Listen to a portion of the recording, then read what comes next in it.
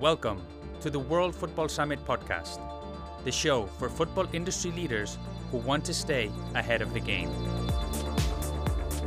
We bring you the latest insights, trends, and stories from the experts driving innovation and progress in sports business worldwide. Join us as we dive deep into the ideas and initiatives transforming the world of football. From sustainability and innovation to player development, fan engagement, and everything in between. Our goal is to unite the global football industry and drive positive change and progress. Hey guys, welcome to another episode of the World Football Summit podcast. I'm your host, Jaime, CMO at World Football Summit. Today, we welcome Dr. Vicki G. Ross, another remarkable female leader in football, to the show.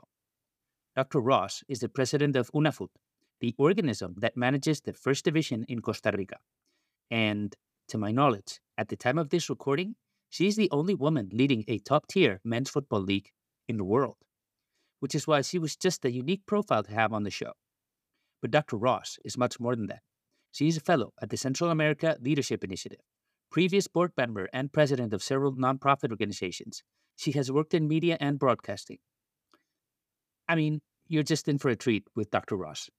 She and I discussed her role at UNAFUT, including her business priorities, how we positioned the brand, the challenges she had to overcome, and of course, the opportunities that lie ahead. We also have an in-depth discussion about female leadership in football, full of advice for those women looking to develop their career in the industry. Before jumping into it though, remember, you can also subscribe to our newsletter where we share trends, dynamics, analysis, and everything that goes on at our events. You can find the link in the show notes. And now, enjoy this conversation with Dr. Vicki Ross. Well, Dr. Ross, this is an honor and a pleasure to invite you to the World Football Summit podcast. I think we're going to have an enlightening conversation today, and I think the audience is in for a treat. So welcome to the show. Thank you. It's an honor for me to join you today. Thank you for the invitation. So before we go into it, I was just wondering, could you please introduce yourself to the audience? And I always like to ask my guest, why is it that you do what you do? I'm Dr. Vicki Ross. I'm a political scientist and a journalist. And professionally, I've been involved in many areas in media, in politics, and now in the industry of football. I've been passionate about my entire life. I played for 19 years. Wow. And now I also worked in cancer, in a cancer fighting NGO for over 20 years. I'm still involved with that. But now professionally, I dedicate most of my time to football, which is an amazing opportunity. For those who don't know, Dr. Ross is the president of UNAFUT, which is the organism that manages the top-tier league in Costa Rica. And to my knowledge, I think you're the only woman in the world that's actually leading a men's football competition. So, wow, congratulations on that. I was wondering, Dr. Ross, I mean, you said you played 19 years as a football player. Where did that love of the game come from, and what did it teach you? How did that prepare you to the role you're in today? I always say that I'm very privileged that I was born in a very peculiar family, in a large family, who all played and participated in sports. My mom and her brothers and sisters were they played sports. They played football. They played basketball. They played volleyball at a very high level. And I grew up with 8 cousins of my same age, and that allowed for sports to be on the agenda all the time for us.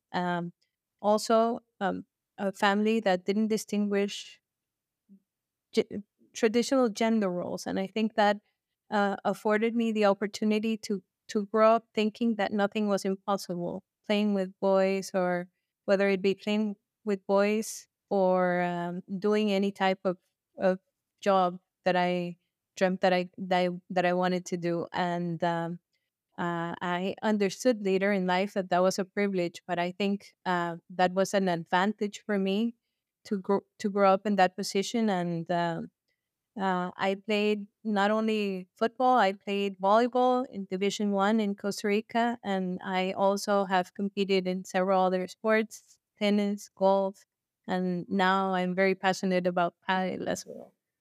You're all over the place. You're gonna have to tell me a secret on how you do well in all of them, because I mean, I was just lucky to play basketball, and that was it for me, really.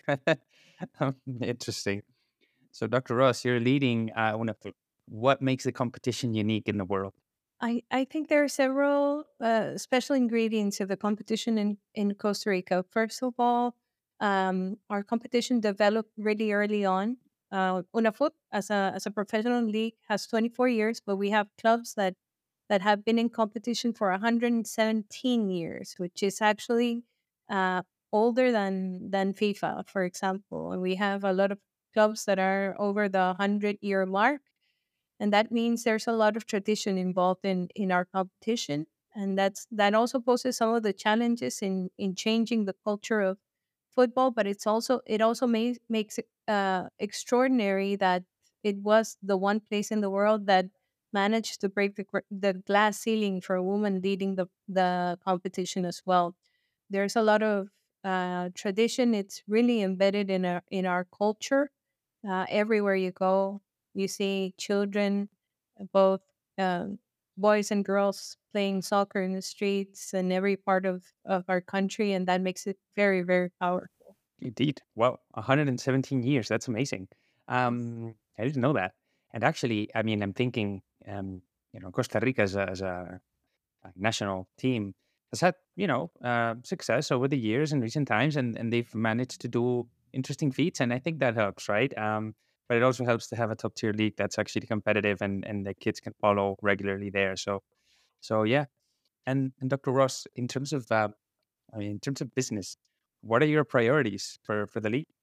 Um, m- Actually, consolidate the professionalization of the league, and that involves a lot of aspects, making every aspect of our league, not only a competition but our affiliate clubs, as professional as possible. And we have done a great job with our allies. For example, the La Liga from Spain and the People for the World Leagues Forum has been a great space for us to grow and benchmark this process of re-engineering our league and picturing what we need to go forward.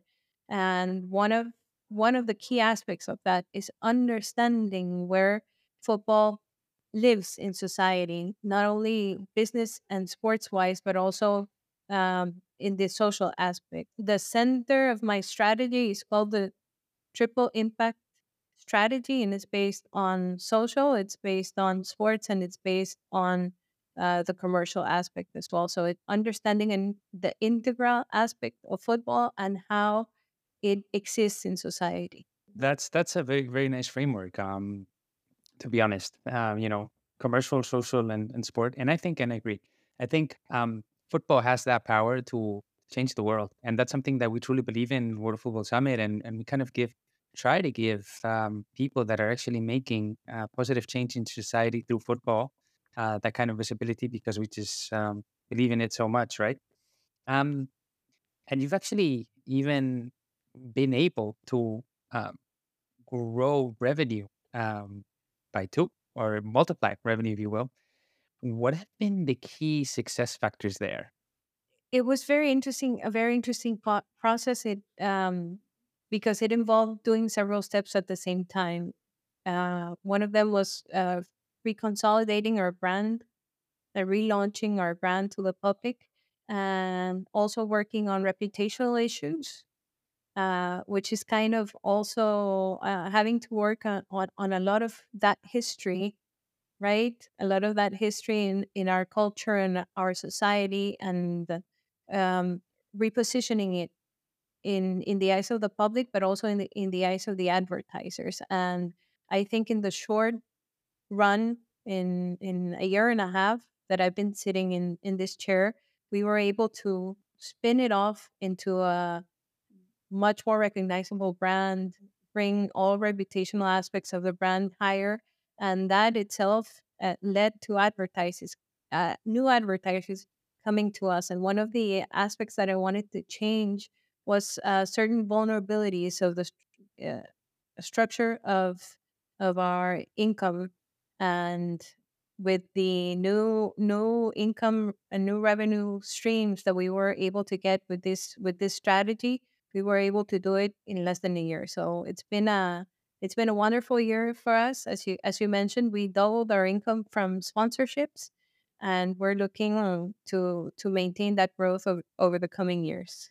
Yeah, that's thank you for that answer because I'm thinking how important it is to have a powerful brand, to have a good legacy. At the end of the day, the sponsors and the advertisers want to associate themselves with those organizations that they can trust at the end of the day, and its brand and its reputation that are going to help build that trust, right? So yeah, very interesting. And talking about the reposition of the brand, I guess you already talked about the why, because obviously that was going to help the business grow. How did you do that? I mean, I don't know, what can you share? What steps you took? If there was any resistance, anything that you can share that the audience can learn from. I think it's as part of the history, the league is probably one of the most recent things in our football horizon in Costa Rica. We're 24 years old. There were many things that were misunderstood by the public, that they didn't know what the limit of what we did was, in regards, for example, with our relation with the FA. What does the FA has have to do with our competition, and where we come together? What do they do? What do we do? And what are the clubs responsible for example?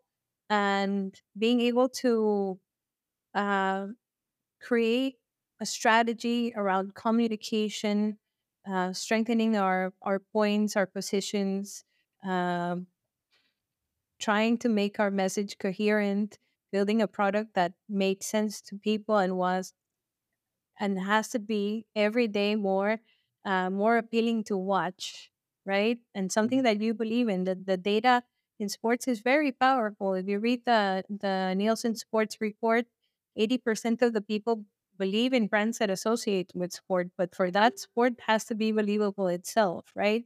And so, how do we protect our reputation, the reputation of our clubs, the reputation of our competition? It's been a multi-layer strategy that we've been able to roll out, and that also associated with a lot of things related to very visual brand building, repositioning our local iconography, and a lot of things that we've been doing through this year, and fortunately they've been highly effective.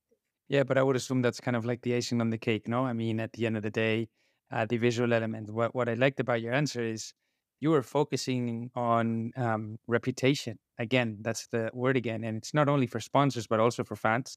I think at the end of the day, fans also want to have an organization they can trust and has a powerful brand and that's making a difference, right? So that's going to help them become more associated and follow the league. So And it's very interesting because today we have very immediate challenges as a league of a country.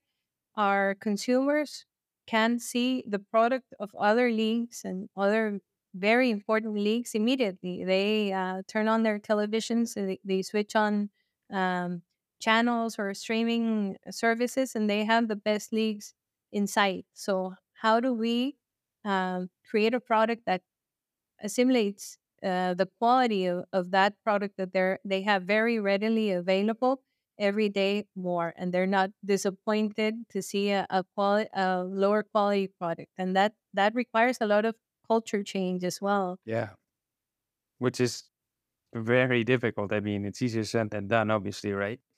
Yeah. And you also talked about the professionalization of football there in Costa Rica, no?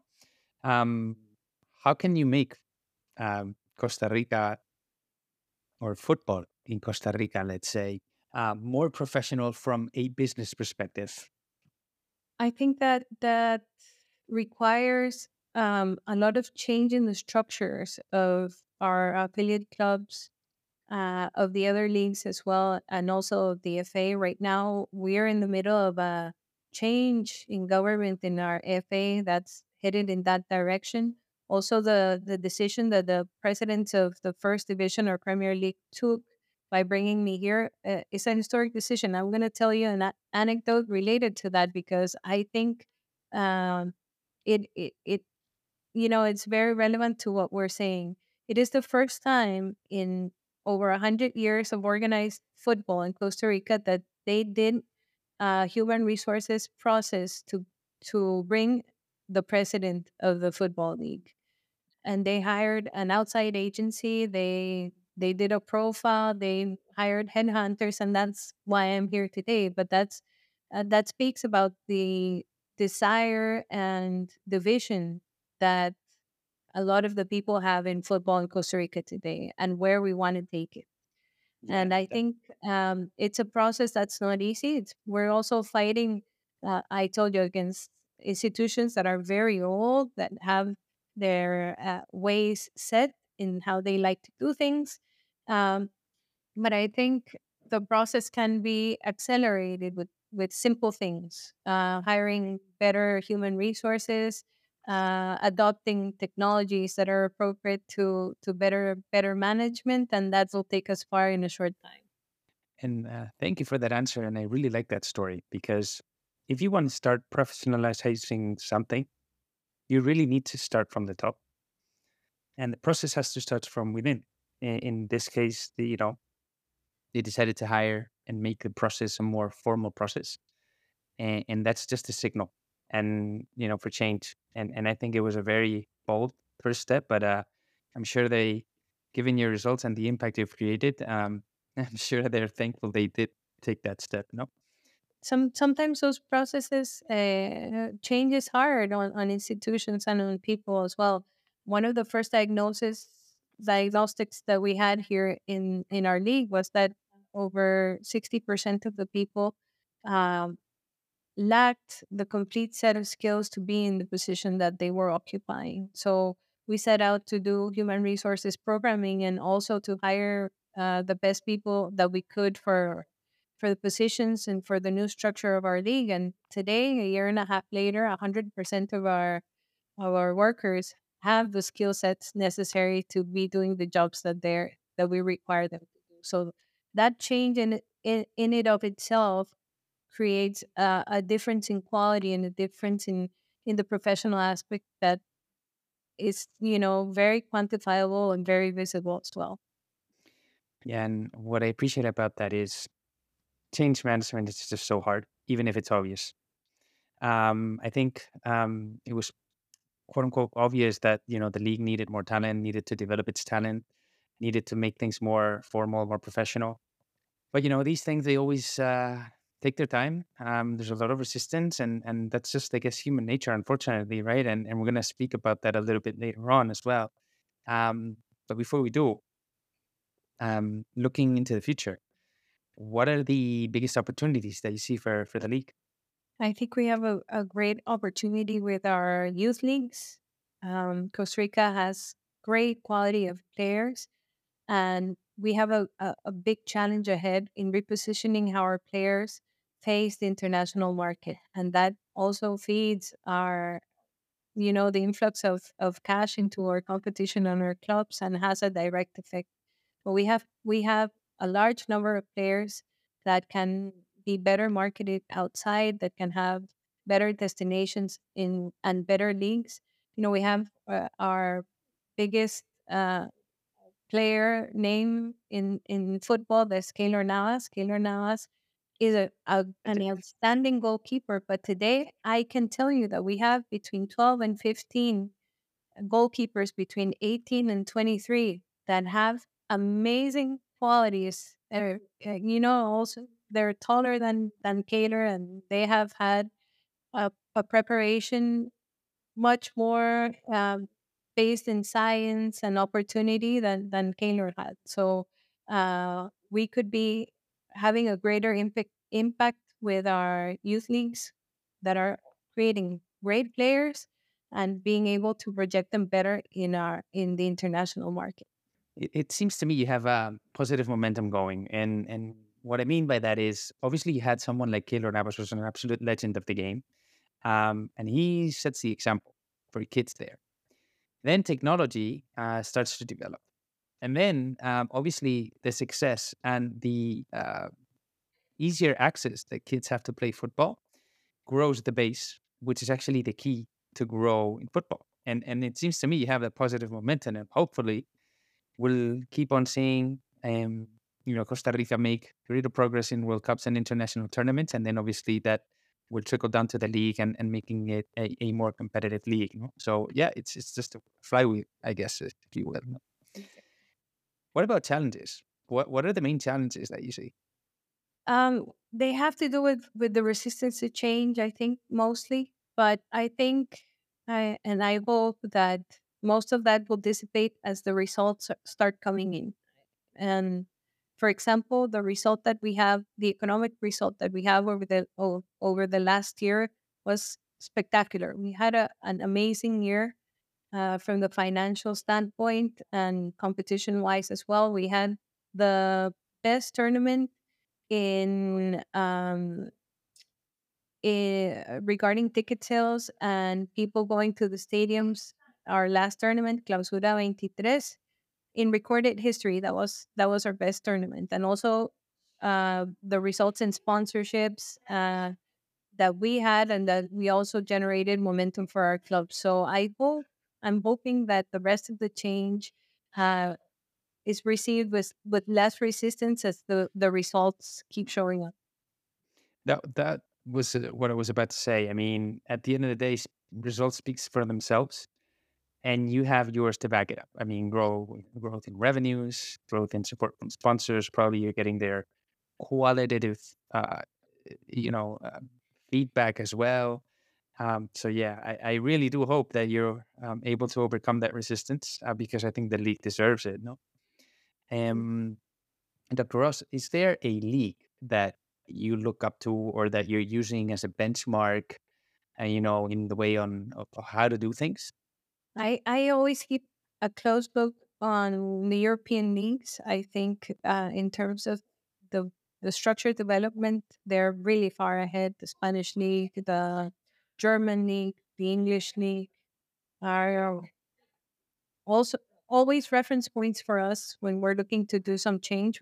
We're also keeping our eye on leagues that are close by that are making interesting advancements, like the MLS, for example, that is growing exponentially in terms of sponsorship, of the way they're projecting their communication, the way they're trying to grow their audience, both domestic and international.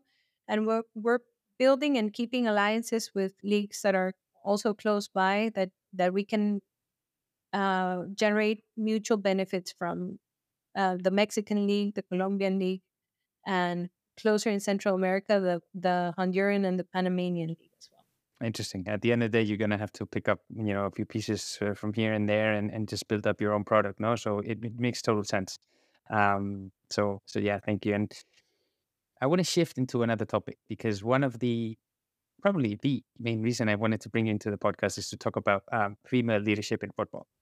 Now, as you know, this is an initiative we actually launched a few months back in World Football Summit, where we want to give um, leaders like yourself the visibility that they deserve, because we're of the belief that there's a lot of talent out there ready to show the world how to actually um, develop a career in football. So I want to start with your point of view on what needs to be true to actually see more women in leadership positions in football, such as yourself, that you're leading an international top league in the world. I'm glad I told you that anecdote earlier, because it also resonates with one social experiment that's been reproduced in many countries. Which I don't know if you've heard about uh, the Sinfonica of New Zealand, the Symphonic Yes. Opera of New Yeah. Zealand, and the experiment they made by doing trials and tryouts with not letting the judges know the gender of the musician playing. Otherwise, I think Mhm. that the football has been a very resistant industry in allowing female leadership. If you see the numbers worldwide, the number of women in C-level positions around the world is approximately 27%. And when you talk about boards, that number drops dramatically to around 16%. But the number of women in positions of power in football is around 9%, which is very low from other types of industry. And when you look closer at those numbers, when we're talking about men's football, that number drops to 4%. And half of those women work in positions that are related to marketing and sales, which means we have genderized some roles in football as well. And when we see the numbers of women leading FAs, we have 7 out of 214 for a 3.38%, I think. And women leading leagues is 1 in 209, which is 0.48%. Amazing. And so when when we're looking to open doors, we also should be holding the organizations accountable for hiring processes that eliminate um, the bias that exists, because it's undeniable that it is there, and also putting safeguards in workspaces for women to remain. I one of the numbers that is in my head is also the amount of women that, for example, work in STEM careers, and the fallout of women in STEM careers is almost 50% in the first 5 years. The number is hasn't been studied for football, but I can imagine the fallout of women in football must be high as well, because the environment is highly genderized, and that means that we have to put safeguards in place also for women to be able to develop themselves professionally in an adequate and safe fashion in football as well. I agree, and that's actually a point that was strongly made during some panels at World Football Summit Africa last year. It's not just a matter of enabling women to enter leadership positions. It's actually a matter of empowering them, giving them freedom to actually grow, to learn, um, even to make mistakes and learn from them, right? And just make decisions that are actually going to change the business. So couldn't agree more on that. And to what you said before, I think it actually starts from within, from making the process more professional and more welcoming to anybody who really wants to join the industry. And I guess related to that, what I've noticed, and it's something that's also been spoken at different World Football Summit panels, is there are a lot of women that are kind of resistant to take risks or to even embrace failure, because they feel that any little or small mistake can actually have a permanent impact on their career, right? And first, I want to understand, do you agree with that?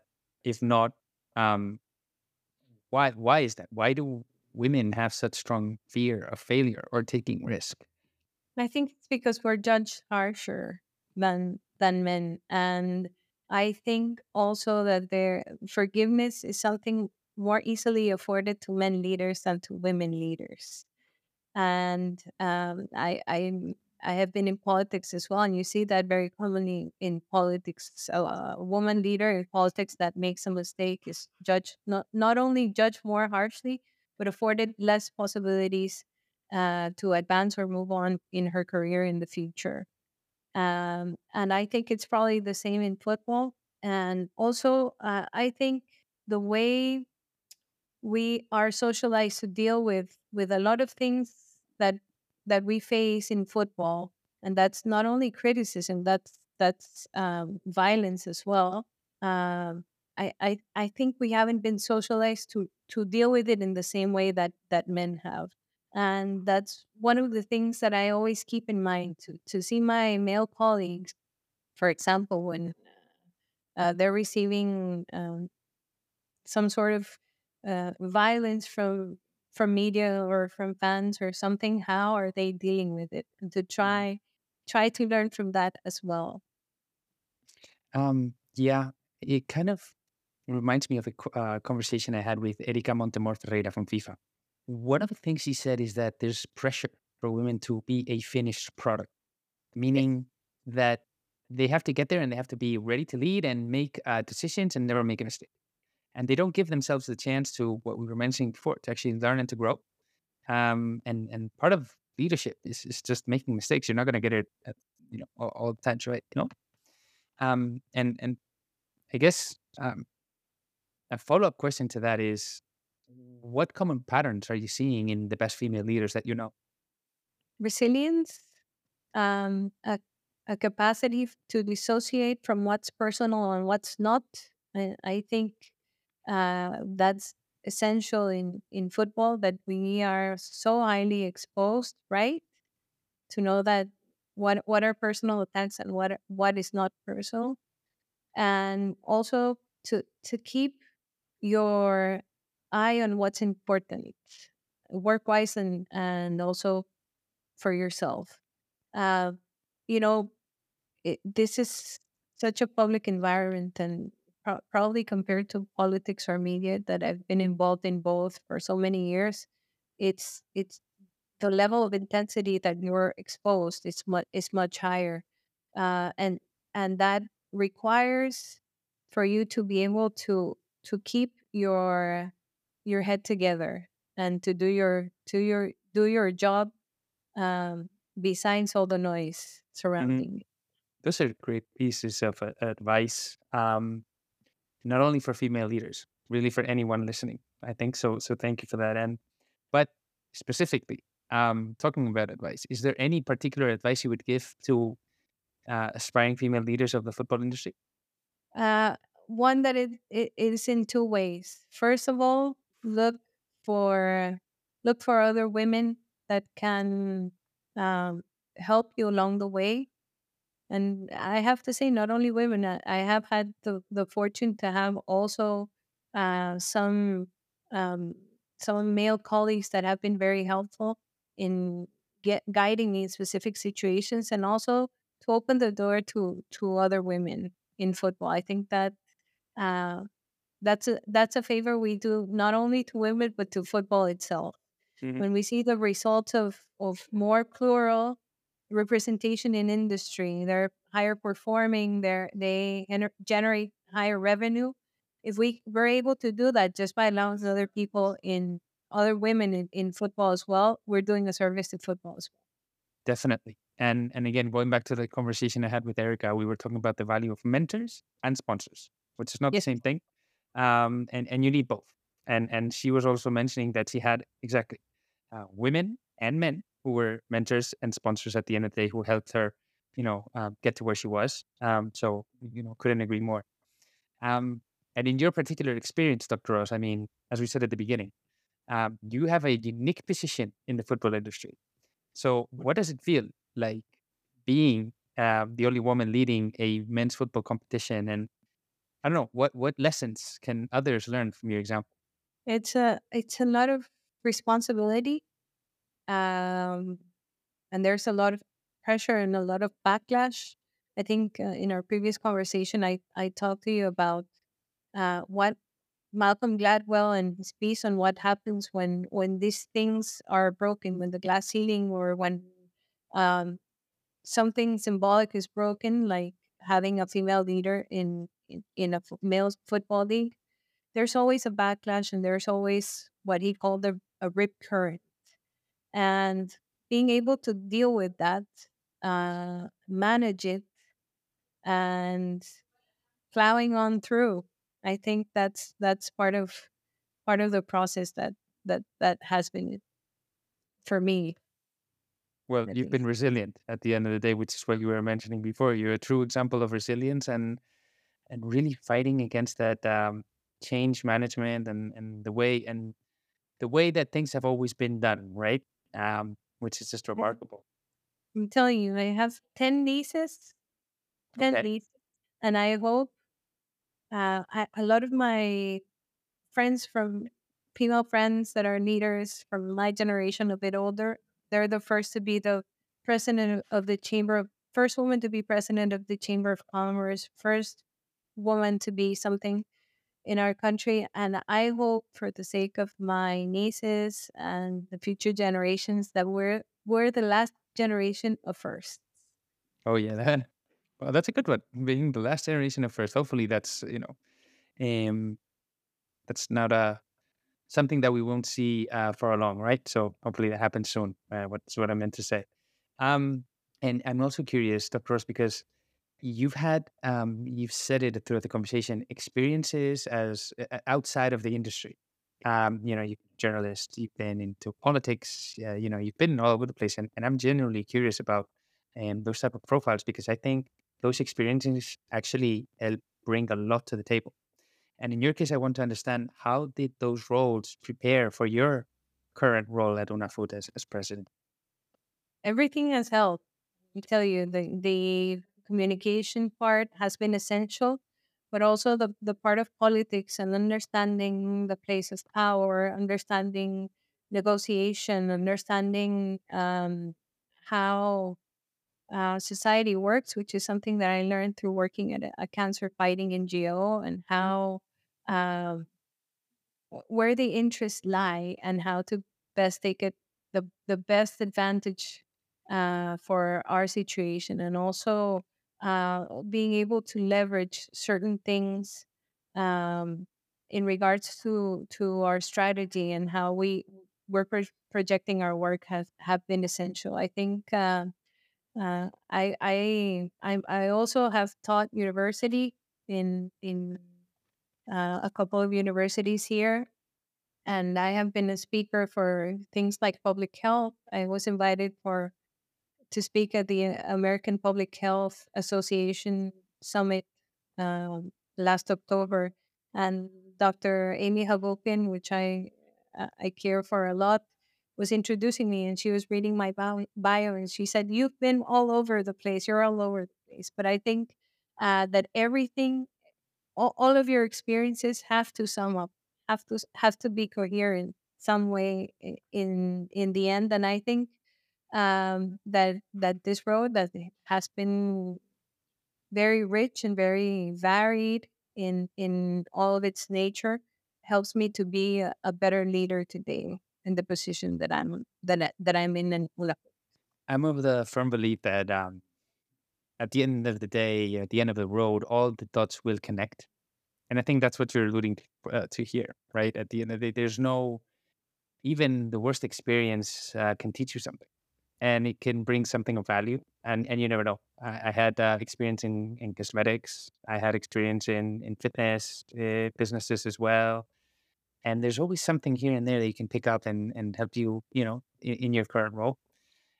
So yeah, for those that are actually looking to enter the industry, I mean, get the most value that you can from your current role, because you never know what's going to happen. And Dr. Ross, what is the moment out of your varied career that you're most proud of? I think breaking that glass ceiling on a foot definitely is one of the most important highlights in my career, and one of the greatest challenges as well. I have to tell you that I was both excited and nervous to face the challenge because of the historical value as well, right? As far as I know, and we've done our research as well, this hasn't happened anywhere in the world before. So it also marks a change not only in Costa Rica but in the world, and that carries along with it great responsibility. But I think um, I've put my heart and my mind into it, and the results of a year after a year and a half have been convincing enough. I hope that this opens the door and reduces the riptide that Gladwell called, so that more women are looked upon to fill important leadership roles in football in the world. Um, and I have to say also, I'm very proud of the work that I have done in cancer. We changed the Hmm. landscape of cancer in Costa Rica in 20 years, and my work in politics as well. I was the ninth woman in my party to run for vice president, and I think my vocation for public service, which is something that I also share with some people in my family, is very strong. So as long as I can um, project my work in that sense, and I think in UNAFUT incorporating the social impact aspect as well into the strategy is part of fulfilling that vocation as well, and also projecting my vision of the world and what we need to do to be a better society and how we play a role in it. Well, thank you for that. And if you enable me, there's one word that I would use to summarize what you just told me, which is legacy. I think at the end of the day, you're looking to leave a legacy beyond your current role. You're looking to change football beyond just football. You're looking to do more than that. Your work, obviously, with cancer speaks for itself. Your work in politics speaks for itself. I mean, it's long-lasting legacy that you're looking to leave behind, and I truly appreciate that. If I were to ask you that question, would you be able to define your career in 1, 2 words? Hard work. Okay, it's a good one. Good one. And if I may, Dr. Ross, please feel free to answer this question or not. But if I were to ask you about the football industry that you want or the football industry that you need, is there an answer you would be able to give in a very brief answer in 1, 2 sentences? I don't know if I can do it in two sentences, but definitely we need uh, a competition that reflects the best part of our humanity, and that is able to generate um, cycles of goodness, and that is goes beyond just generating wealth, but generating well-being. Thank you for that. Again, goes back to what we were mentioning at the beginning, the power of football to actually create a better world. Um, Dr. Ross, this has been a very inspiring conversation, at least for me. And I'm pretty sure that anybody listening, not just aspiring female leaders, are going to get a lot of value out of it. But before we, wrap things up, one of the things that stood out to me during our offline conversation preparing for this episode was you have a very interesting taste for books. I think from the looks of it, you must read a ton of books. So I was wondering if you would recommend any book to the football industry. Yes, what I think one of the I keep bringing this book up in conversations. I actually read a lot, but this book I think marked me. It's called Blind Spot: The Bad Biases of Good People. And I can't remember the authors right now, but it deals the subject is how we all have unconscious biases and how to confront our unconscious biases. And I think in the football industry, for all the things that we've talked about, it's essential to understand that there are unconscious biases that are not necessarily reproduced by bad people, but because of the way that we have been socialized and that we have to face in order to have a more profound transformation of the industry and its dynamics into looking into the future.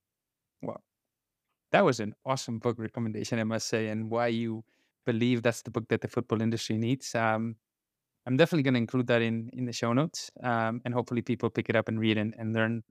Even if they learn 1 or 2 things, I think that should be a good way to start, right? Dr. Ross, thank you so much. I don't know if there's any last words that you want to share with the audience. I don't know if you want to, where can they learn more from you? Anything you want to share? Thank you so much. It's been a great conversation, and hopefully, somebody might feel interested in becoming a leader in football as well, and a leader for change through it. If you want to learn more about me, I have my LinkedIn page and I have my bio also on the page at unafut.com. Uh, so thank you. Thank you, Dr. Ross. I hope you have a wonderful day, and I hope the audience really learns a lot from your conversation, which has been truly inspiring. Thank you. Thank you.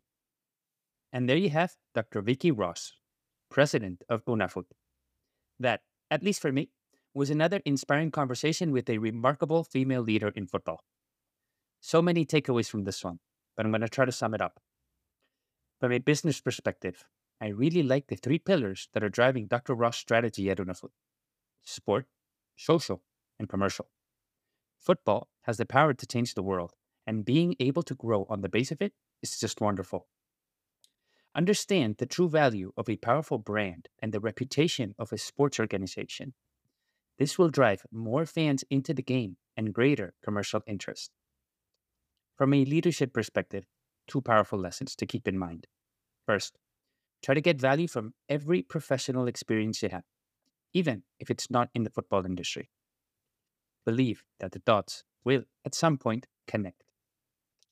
The key traits that Dr. Ross sees in the best female leaders are resilience, understanding the difference between the personal and what's not personal. Identify what is truly important. And of course, hard work. That, as we've said before in this podcast, is non-negotiable. Did anything else stand out to you? Let us know on social media. Don't forget to subscribe and rate the podcast on your platform of choice and share it with your industry colleagues. Remember, you can also subscribe to our weekly newsletter. You can find the link in the show notes. Thank you for tuning into this episode of the World Football Summit podcast.